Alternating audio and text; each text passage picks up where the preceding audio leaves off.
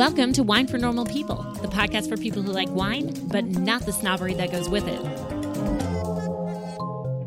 I'm your host, Elizabeth Schneider, author of the Wine for Normal People book and certified wine dork. And I'm MC Ice, just a wine-loving normal person. This podcast is sponsored by Wine Access. Go to wineaccess.com/WFMP to see the latest wines that I am drinking. 10% off your first order with my special URL. Listen in the middle of the show for more details. So much Italian stuff in the wake of my trip. There is more to come. I hope that you all are enjoying the coverage of Italy because it's not over yet. Although I will say last week, Jeff Clark from O2 Wines from New Zealand, that was a fantastic show. I learned so much from that show. We are also going to have a French producer coming on, and I am trying very hard to get somebody from Spain. But we have so many great guests lined up for the second half of the year. I can't even tell you. I'm not going to tell you, but I am excited. And if you sign up for the newsletter, which you now can do very easily because I have a new website. Go to winefornormalpeople.com. I am so excited about the new website. Yes. Can we please give a plug to Polly Hammond from Five Forests? If you're a business, especially if you are in lifestyle, you have got to contact Polly. You can see the work, and it is amazing. So I do have to give a plug for her. And you will have a blast doing it because she is awesome. She's so fun to work with. And she listens and she explains things. It is unlike any other experience I've ever had working with a web person. It's the best, and I'm so spoiled from working with her. And we took her time. You had a vision. But it was our joint vision, and that's how great she is. It's really easy to navigate, and it's pretty. And that's what I told so her. Much easier to use. So kudos to you and it's Polly. Mobile friendly. So again, 5Forest, the number 5forest.com. And if you are a marketer, a digital marketer, you should also sign up for her newsletter because she is full of brilliance. But anyway, that is what I've been doing this week. I've been doing it a lot longer than that. It's been in the works for a while. Yeah, I know, but we launched it this week. So continuing on the Italy path. Here's the deal. I have already recorded next week's podcast. Next week's podcast is with Stefania Fuselli from Le Vigne di Silvia. Is this the football professional / wine guru maker? Well, it's a much more complicated story than that. And it is her sister who came on the show because Sylvia does not speak English. Right, yes. Stefania came on. Sylvia is the footballer. You love them both, though. I love them great. both, that's and awesome. I love their parents. They are some of the best people that I have met in a really long time. And I had such a great time with Stefania one-on-one. Also, I had a great time with her at the winery. She had purchased my book. It was so nice, so flattering, so nice that she did some research and wonderful. That podcast is about their family and their family journey, the winery, and all of the wonderful wines that they make. They make 3 wines. They have a limited selection and they're fantastic. And I'm going to say it. I'm going to say it on the show next week, but I'll say it now too. If you are an importer and you are interested in really a fantastic limited production boutique winery from Bolgheri, this is the one. They make fantastic wines and they are the best people you'll ever work with. So let me guess, this is a Bolgheri primer. Right. Okay. So in preparation for this show with Stefania, I realized that we had never done a show on Bolgheri. Now, we have done shows on Tuscany, and we've talked about Chianti, and we've talked about many other regions, Montalcino. We've talked about, Nobile di Montepulciano. But one thing that we have never addressed is Bolgheri. And Bolgheri, after being there, it really is such a different part of Tuscany. And I think that the podcast next week will be much better for the listeners if we cover Bolgheri now. Okay. So that is the makes point sense. Here. We will talk about all of the things that you need to know about Bolgheri, but the most important thing you need to know is that it is the birthplace of the Super Tuscan movement. Oh, really? Yes. When did that start? Well, we're going to go over all of that. But before we do that, we obviously have to do our patron shoutouts because they are the ones that are keeping this podcast alive, along with Wine Access. So we're going to thank Ann D, Michael S, Dave M, Bill and Tina K, who have been patrons forever, but I guess there was a glitch in their thing. So I just want to say they are so awesome. You guys are the best. Love you, Tina and Bill. We're with you in Tuscany. We're with you. Travelers, yes, right. we're with you in Tuscany and Piedmont. They joined before we did shout outs. So there we go. You get your shout out now, lady and gentlemen who I adore. Michael T, Matt D, Lynn K, Catherine S, Hui Min C, Mike Flo, Jane A, Mike M, Michael E, Steve Levy, Connie G, Mario S, Nicole D, Quinn, Abigail T, Olivia, Steve B, Ron T, Betsy B, Teresa K, Chris M, David R, and Sarah S. Thank you all for being patrons. Much. I know I've surprised some people by telling them that we only have about 4% of listeners be patrons. So although it sounds like a lot of people, it is not that many. And the community is so fantastic. So hopefully you will think about joining. Patreon.com/winefornormalpeople. And click like and subscribe. Oh, wait a minute. No. Oh my God, I hate that. Why is that? Right. It's so annoying. Yes, I will never. One thing I will never do on any YouTube videos if I ever get around to making. Are you ever going to do any? No, I have some recorded. I just am like, I need to edit them. Well, anyway, don't say like and subscribe. I'm not going to. Let's give this overview of Bolgheri. Bolgheri is on the Tuscan coast. It's in the province of Livorno. And this is where the hills are tapering off to the sea.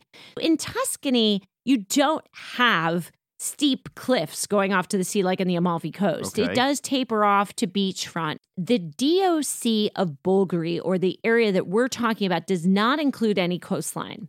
It is an area west of a road called Via Aurelia. It was the ancient Roman road that was built in the 3rd century BCE, borders the coastline, beaches and pine forest, yes. Vines, no. Am I completely out of it for not really being that familiar with Bolgheri? No, and this is exactly why we're doing the show in preparation for Stefania and Le Vigne di Silvia. Because this is not a region that would just come to mind if you would ask me about so different top regions in Italy. And it's totally different. And it's in Tuscany, but I think most people don't know that Tuscany has a little archipelago off of it. There are 7 islands in Tuscany. Oh, no, I didn't know that. Many of us from history class know Elba because Napoleon was exiled to Elba. Oh, right. Yeah. Right. Which was right near his native Corsica. Anyway, what is He was really roughing it, huh? Yeah, right. And getting Vin de Constance from South Africa, which was one of his favorite wines. But anyway, this is a tiny village of Bolgheri, which we went to, and some aristocrat was getting married, and we watched the wedding. Oh, that's right. You had some photos. Yeah. There was security all around. Right. As I explained what Bolgheri is, it's not surprising that it was an aristocrat wedding, but this is a tiny village of Bolgheri. And actually, leading up to the village of Bolgheri, there's a very famed cypress-lined avenue. And this is one of the most photographed sites in Tuscany. They're quite tall, though. I thought they would be a little more spindly, but they're quite tall because they're old. It's very different topography and soil from the rest of Tuscany, and different grapes. Flatland, you have alluvial, colluvial coming down from the mountains, fertile soils. And as I said, this is the home of the original Super Tuscan wine.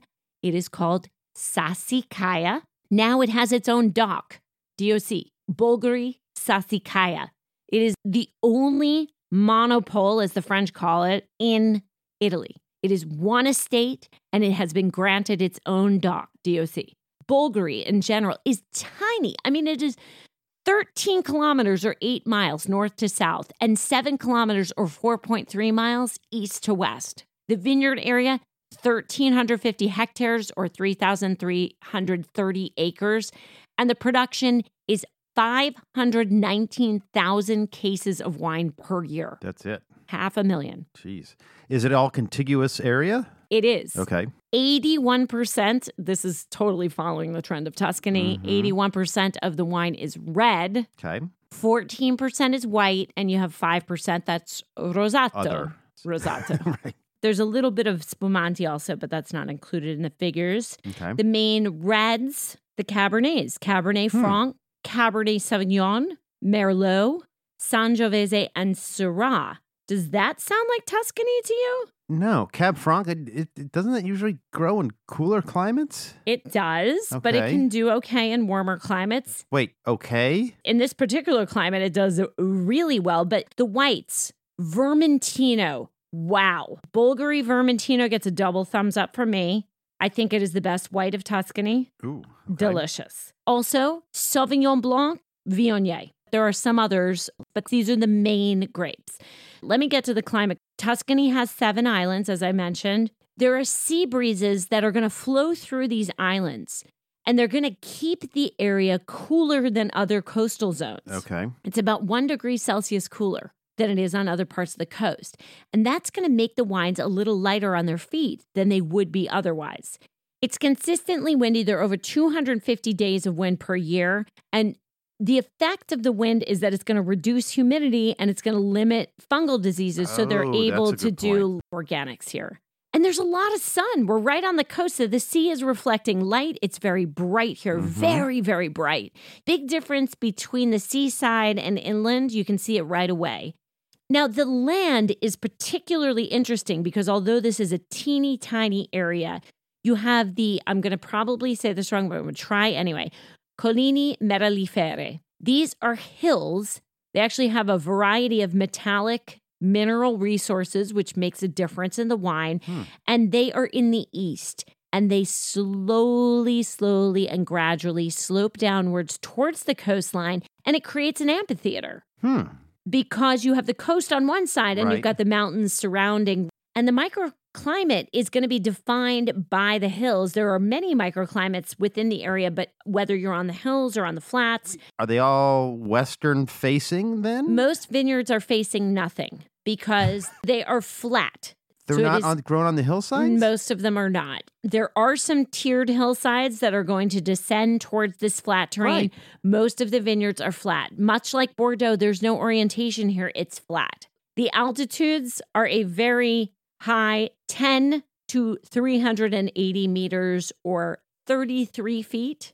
Wow. To 1,246 feet, but that is only in the mountains that normally you're not going to find viticulture there. Bolgheri has marine soils, obviously, on the coast, and it also has alluvial soils that are coming through the many streams that run through the area and some colluvial stuff that's coming off of the mountains. Those hillsides, as I mentioned, are rich in minerals. You have sand, limestone, of course, from former seabed, clay, pebbles, volcanic rock in the east, 27 different types of soil, according to Attilio Scienza, who I had the honor of meeting years ago in Verona. He is one of the foremost scientists on Italian soils and Italian viticulture, and he is a force and a very kind person. Many of these soils are going to appear in small areas. It is essential that the vintners know their land so they can match the soil and the grape together. Mostly what you have, especially on the valley floor where these vineyards lay, is sandy clay loam. These are alkaline soils. They are very deep. Wait, what is alkaline? How does that affect the grapes? Usually base soils are going to make the wines more acidic. Okay. Let me just go over the history. If you don't say Romans, I'm going to get really mad. Don't worry. Okay. We're getting there. Okay. From the 12th century BCE, in the hillsides, there were people living here. But the flats, where most of the vineyards are now, was swampland. Ooh. The ancient Etruscans were here, and they established viticultural practices before the Greeks in southern Italy, before the birth of Rome. It was one of the first Western European areas cultivated. So Bolgheri's got pedigree. It's been around a long time.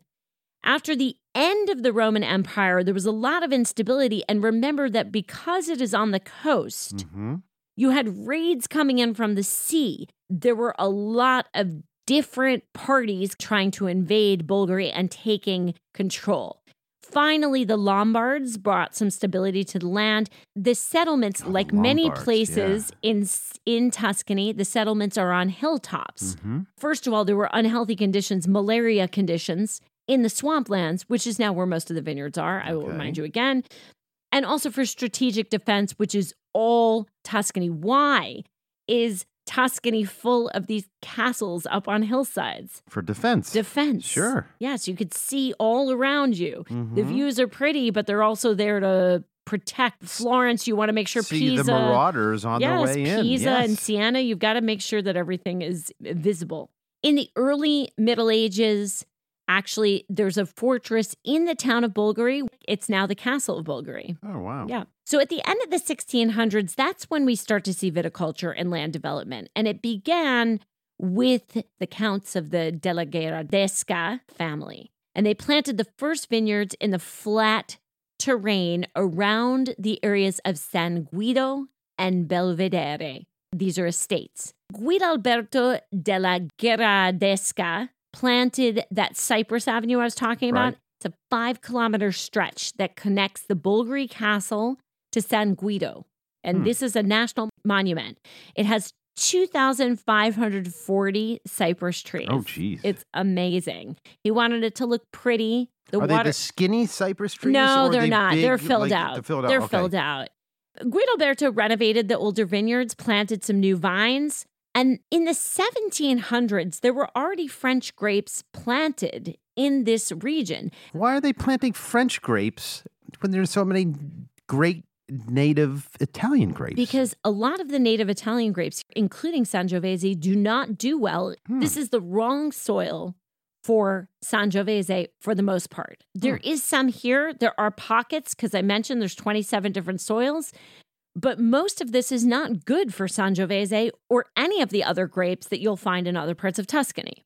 After all of that work and after hundreds of years of the Della Gherardesca family doing viticulture here, phylloxera, powdery mildew, downy mildew devastated the area. Now, the Romans had already drained this swamp that I mentioned once so that people could live on the flatlands.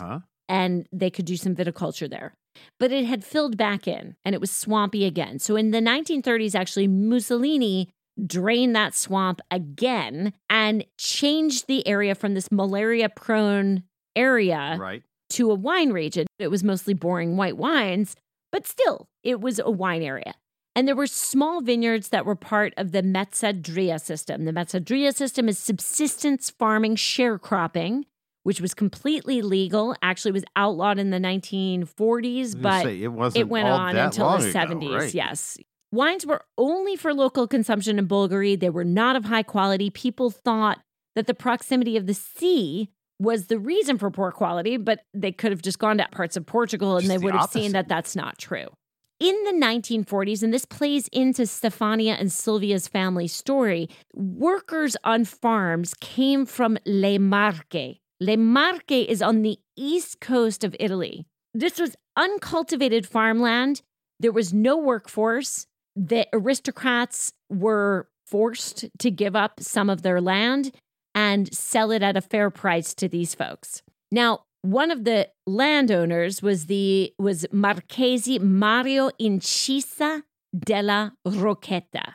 He was half Piedmontese and half Roman. Right. And he moved to Tuscany after marrying the Countess Clarice della Gherardesca in 1930. And Clarice's sister, Carlotta, this is super important, married Marchese Niccolo Antinori. Antinori is probably a name you've heard of. The largest estate in Bolgheri was then divided between these two families, the Incisa della Rocchetta and the Antinori family. Mario Incisa della Rocchetta was very inspired by high-quality French wines that he drank. He was from Piedmont. Piedmont was a part of France, or part of Savoie. So there was a lot of French influence there. There were French grapes there, and there was French wine there. So he took cuttings of Cabernet Sauvignon from a friend, Duke Salviati, and he had vineyards near Pisa, and this was in 1942.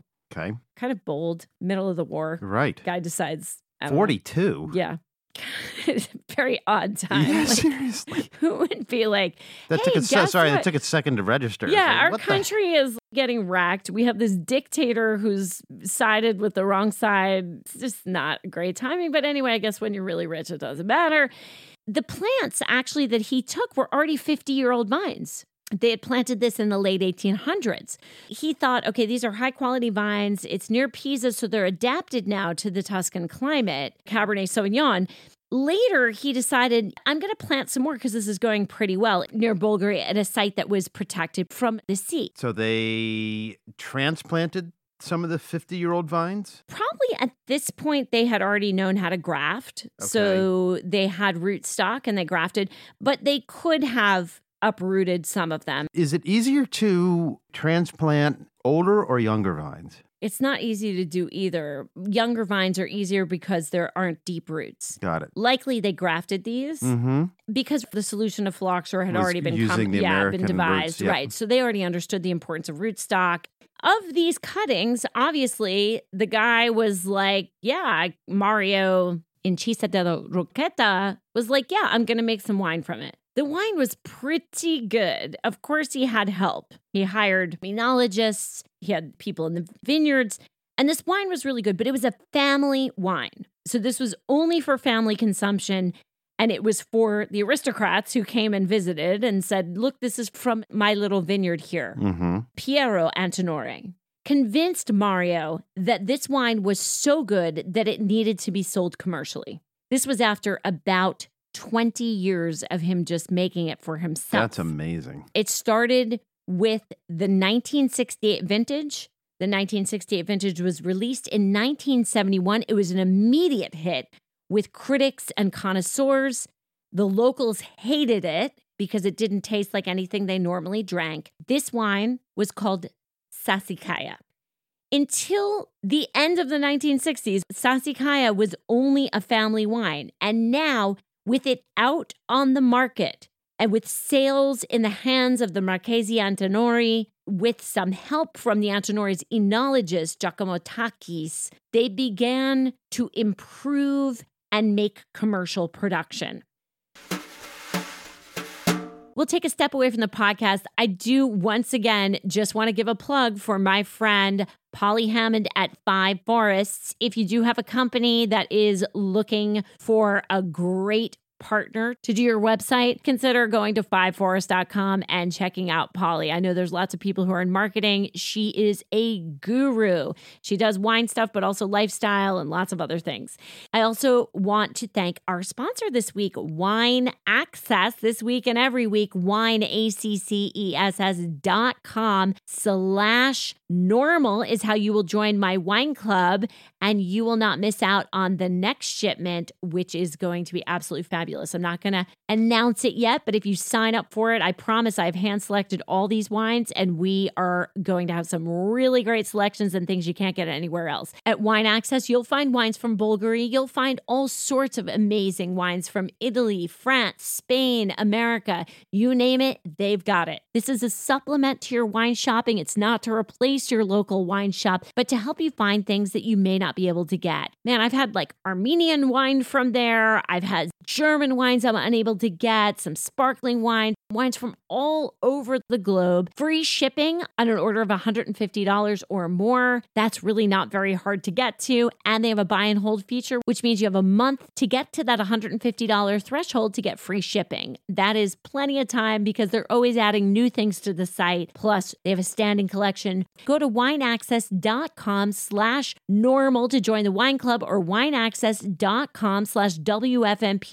Do it today. You get 10% off your first order. Come see what everybody's talking about. Also, winefornormalpeople.com/classes. There are spots available. Oregon and Washington. There's a rosé class coming up. There is the white wines of Italy. These are all on the new website, which you're going to go check out, winefornormalpeople.com/classes. It is like a live podcast, except you get to taste wine with me and you learn a ton and get to interact with me and the group and taste wine together. It's a great deal. Buy as many or as few wines as you want locally or from Wine Access. You can order them. Go to winefornormalpeople.com/classes to do that. And again, I will remind you, patreon.com/winefornormalpeople to join the community and get a lot of great information. And you can feel good about the fact that you are supporting this podcast and helping keep us afloat. Patreon.com/winefornormalpeople. Now let's get back to the show.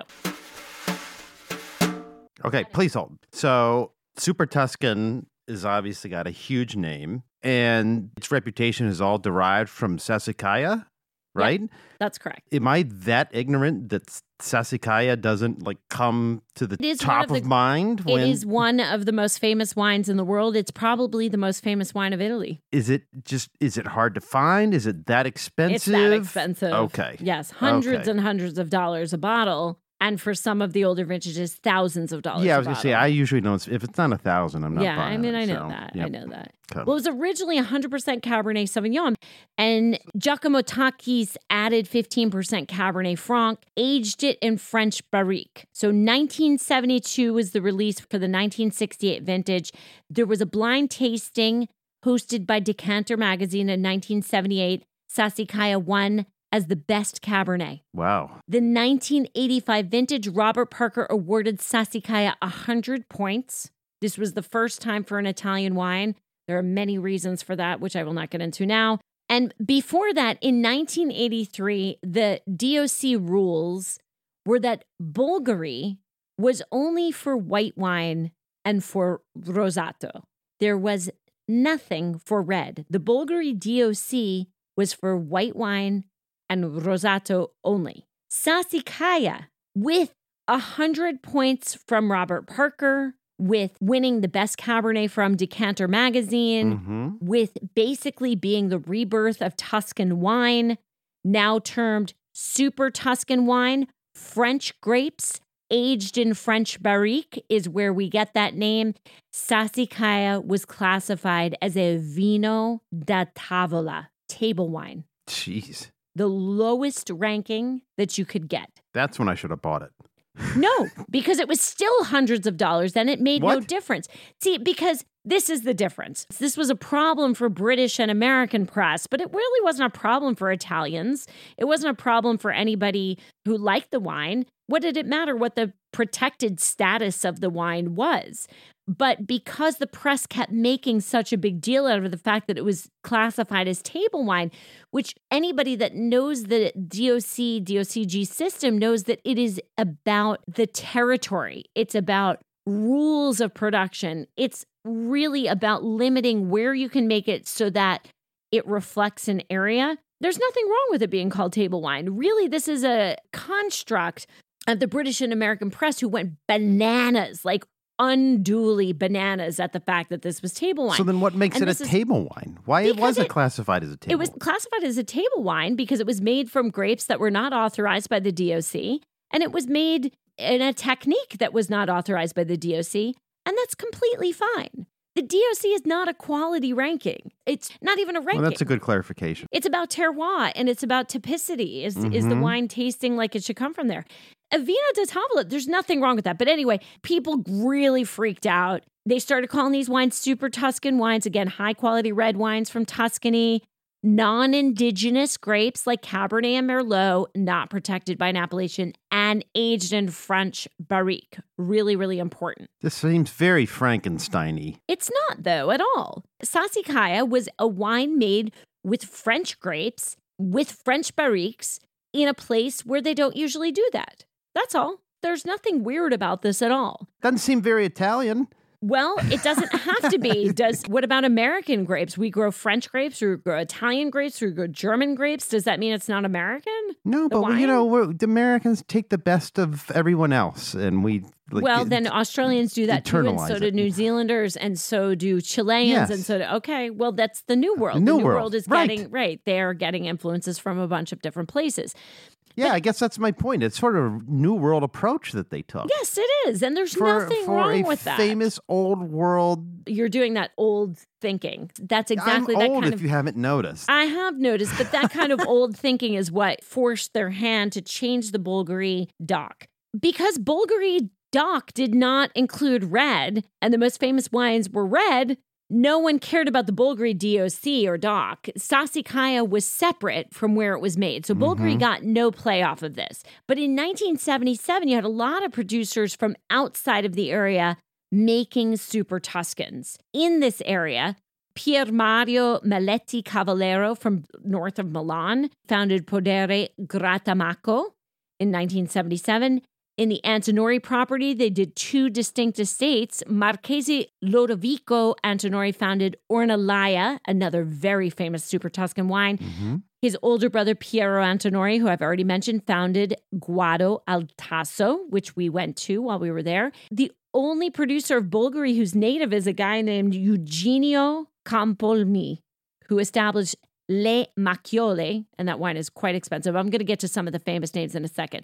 All these wines were red wines. They were all vino da tavola until 1994. They were red wines made from blends from other varieties like Cabernet or Merlot that didn't fall under the DOC. So they were table wines. In 1994, two designations came. There was Bolgheri Rosso DOC and Bolgheri Superiore DOC. And then at the same time, Sassicaia was awarded a subzone. Bolgheri Sassicaia DOC. Okay. Now we've got some Rosso, so now people can use Bolgheri, and Bolgheri can now get put on the map. To your point, nobody knew what it was. They knew what the Super Tuscans were. They knew what Sassicaia was.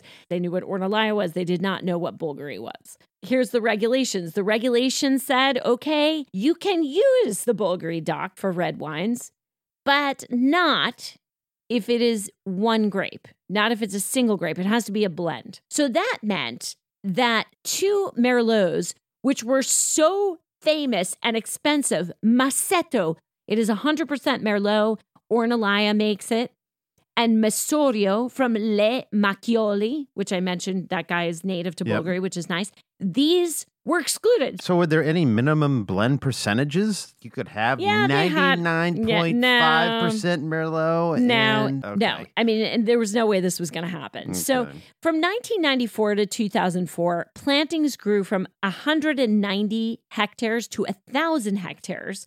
So massive amounts of plantings, lots of new entrepreneurs. Farmers were changing their crops over to make some money from regular horticulture and agriculture. Yep.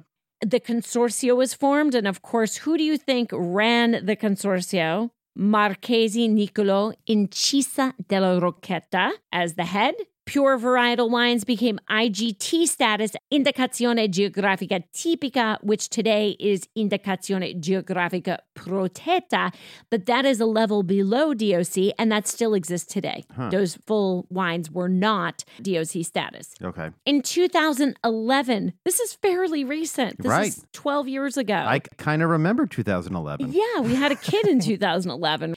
In 2011, you could then use the three main grape varieties on their own, Cabernet Sauvignon, Merlot, and Cabernet Franc. And prior to this, it could only be a blend and monovarietals only using this. So now still, if you make a Syrah, it has to be IGP. They're making very slow progress. In 2013, Sassicaia DOC was a subzone of Bolgheri. It became its own and separated out, no longer a subzone, but Bolgheri Sassicaia. Did the rules change for it, or the characteristics, the classification they rules? Make their own rules. Okay.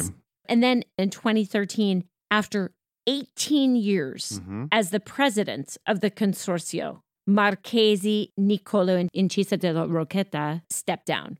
Who took over? Federico Zelleri del Verme, who was a descendant of the Della Gherardesca family, another aristocrat. And then, guess what? In 2019, who was elected as the head of the consortio, but Albiera Antinori. So they have 60 members of the consortio, 1,350 hectares, and I'm just pointing out that these names keep coming up over and over again, and we will discuss that in a second. To the kind of wines, like American politics. Kind of, yeah. So I want to get to the wines, and then I'm going to tell you what these famous wines are and what's in them, because if we're going to discuss Bolgheri, you got to know these wines. Okay. Reds are usually a base of Cabernet, either Sauvignon or Franc, and Merlot. They can have Syrah, they can have Petit Verdot. Rarely do they have Sangiovese. The grape varieties, you can have 0 to 100% Cab, 0 to 100% Merlot, 0 to 100% Cab Franc, 0 to 50% Syrah, 0 to 50% Sangiovese, and then less than 30% other varieties, including Petit Verdot. I don't know, these percentages just seem so arbitrary. It has to do with flavor. They're trying to get a certain flavor profile. Oh, yeah, fair enough. Okay. Bolgheri Rosso, it's kind of like New World wine. It's sweet and dark fruit. It's soft tannins. It's nice acidity, but not much. Very long finish. Aged for 1 year, but not necessarily in New oak. World wine is sweet. That's No, sweet fruit. This is not sugar sweet. This is just sweet fruit. fruit forward? Right. Yes, it's very fruit forward. Okay. Yes.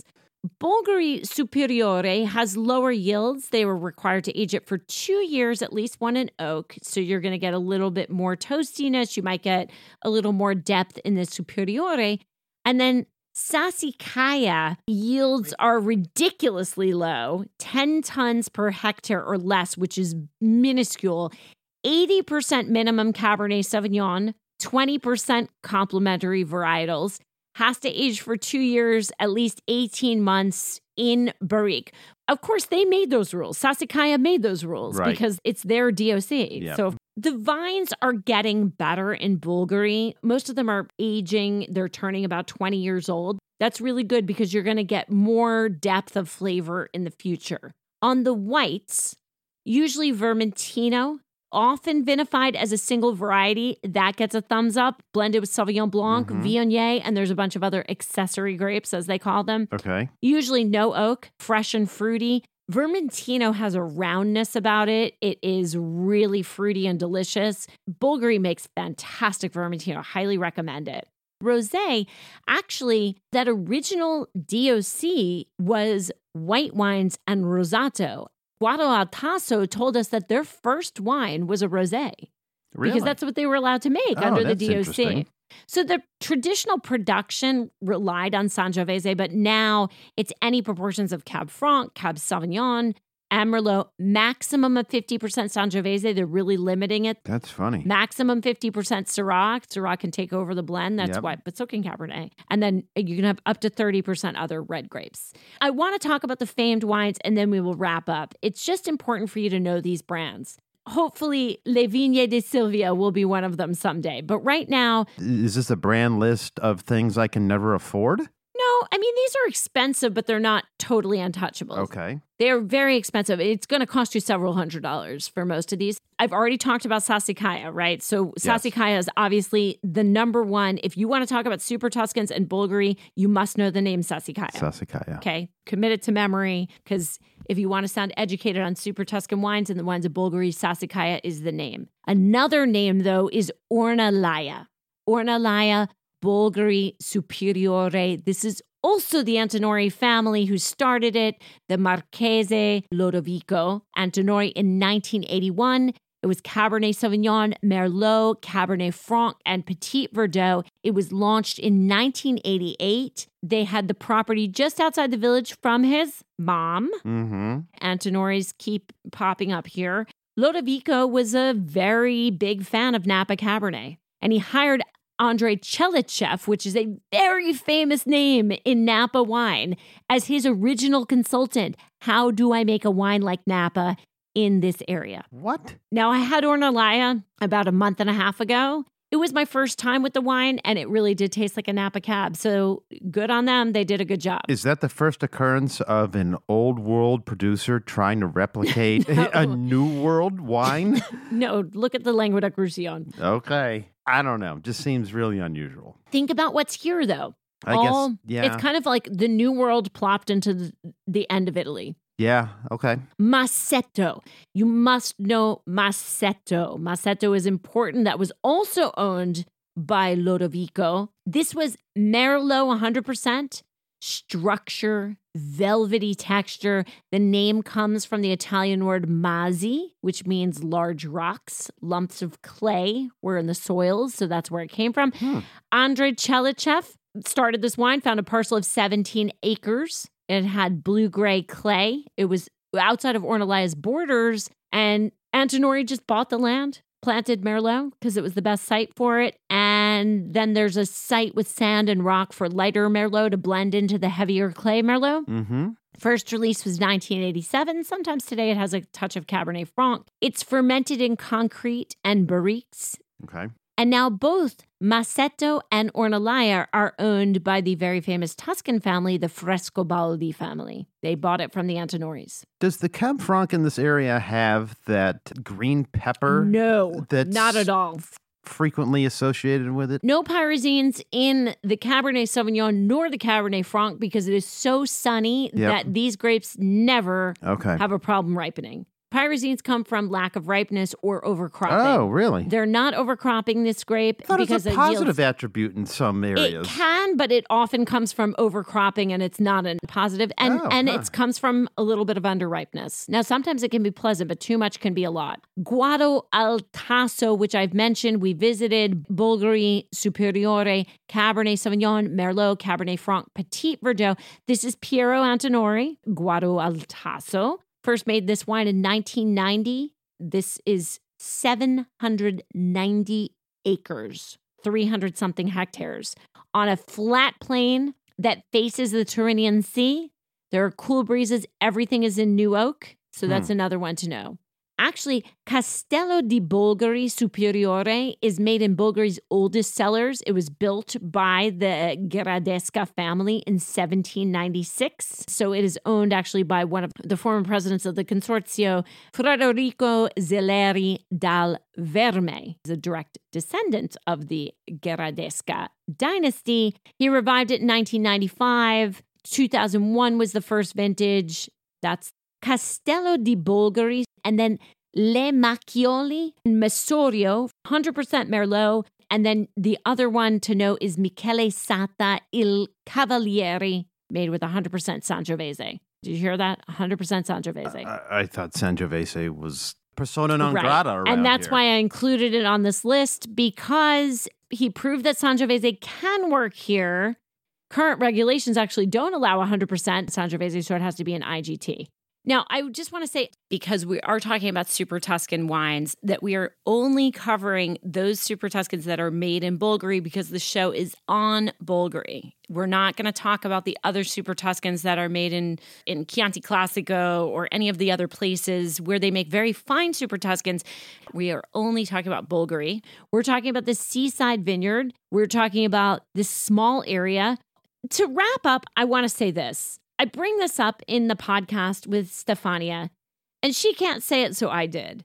If you look at the consortio and you look at all of the names on the consortio and who holds positions of power that make decisions for the growers of Bolgheri, even though all the small growers pay into the system, it is still Antinori, Incisa della Rocchetta, and descendants of the Della Gherardesca family. And then you have the Frescobaldi family, which is a very old Tuscan family, right? A very old family that has holdings all over Tuscany. I just want to point out that if you were a small producer, a small young producer getting started in Bolgheri, you had to have bought land.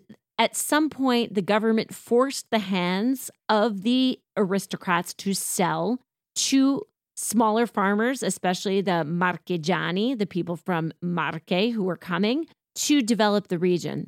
But the fact is, this area is still a class war. Ooh. Think about that. Yeah. And although the small producers are very grateful, there would be no wine without the Della Gherardesca or the Incisa della Rocchetta. Mm-hmm. These are the people that made this a wine region.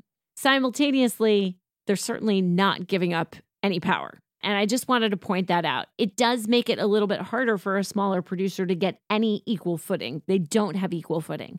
And although, again, no matter how magnanimous these aristocratic families are, and no matter how giving they are, they still own the lion's share of the land and they make all the decisions. So I just wanted to point that out, and it makes it much more difficult for a small producer. Sounds highly political, so we probably need to tiptoe around this a bit, huh? Yeah, I'm just pointing it out, and I don't want to get any deeper into it. And Stefania said whatever she felt comfortable saying, but I did notice this, and I think it's an interesting problem because in an area like Chianti, for instance, there are large and powerful producers, but they do not run all of the small producers because it's such a large area. Brunello di Montalcino is all small farms. That's good because you can get some variety. Absolutely. But Bolgheri has a bit more of a problem with the power structure. That's all I'm going to say. I think it's quite different from everywhere else. Barbaresco, Barolo, small producers everywhere, kind of equal opportunity. Yep. Some people have more money to market, some people have less, but it is on equal footing but we don't see that here as much. Again, I'll make the plea for La Vigna de Silvia. I hope that someone picks them up because we need to start seeing smaller producers out of Bolgheri. We're just not seeing it. And they're there, and these wines are really fantastic. So I will happily place a pre-order if that helps. I think everybody would. These wines are fantastic, and she is so wonderful. Oh, my gosh. That is Bolgheri. Important, I think, to give some background on this region because like you, MCIs, I think most people don't know what it is, what's here, and why it's so significant. So I wanted to set Stefania up for success and also just have this in the catalog so people could understand the significance of Bolgheri because it is an interesting story, isn't it? And it seems like it's just a must-know region. Absolutely. And with that, this has been another episode of Wine for Normal People. Thank you so much for listening, and we'll catch you next time.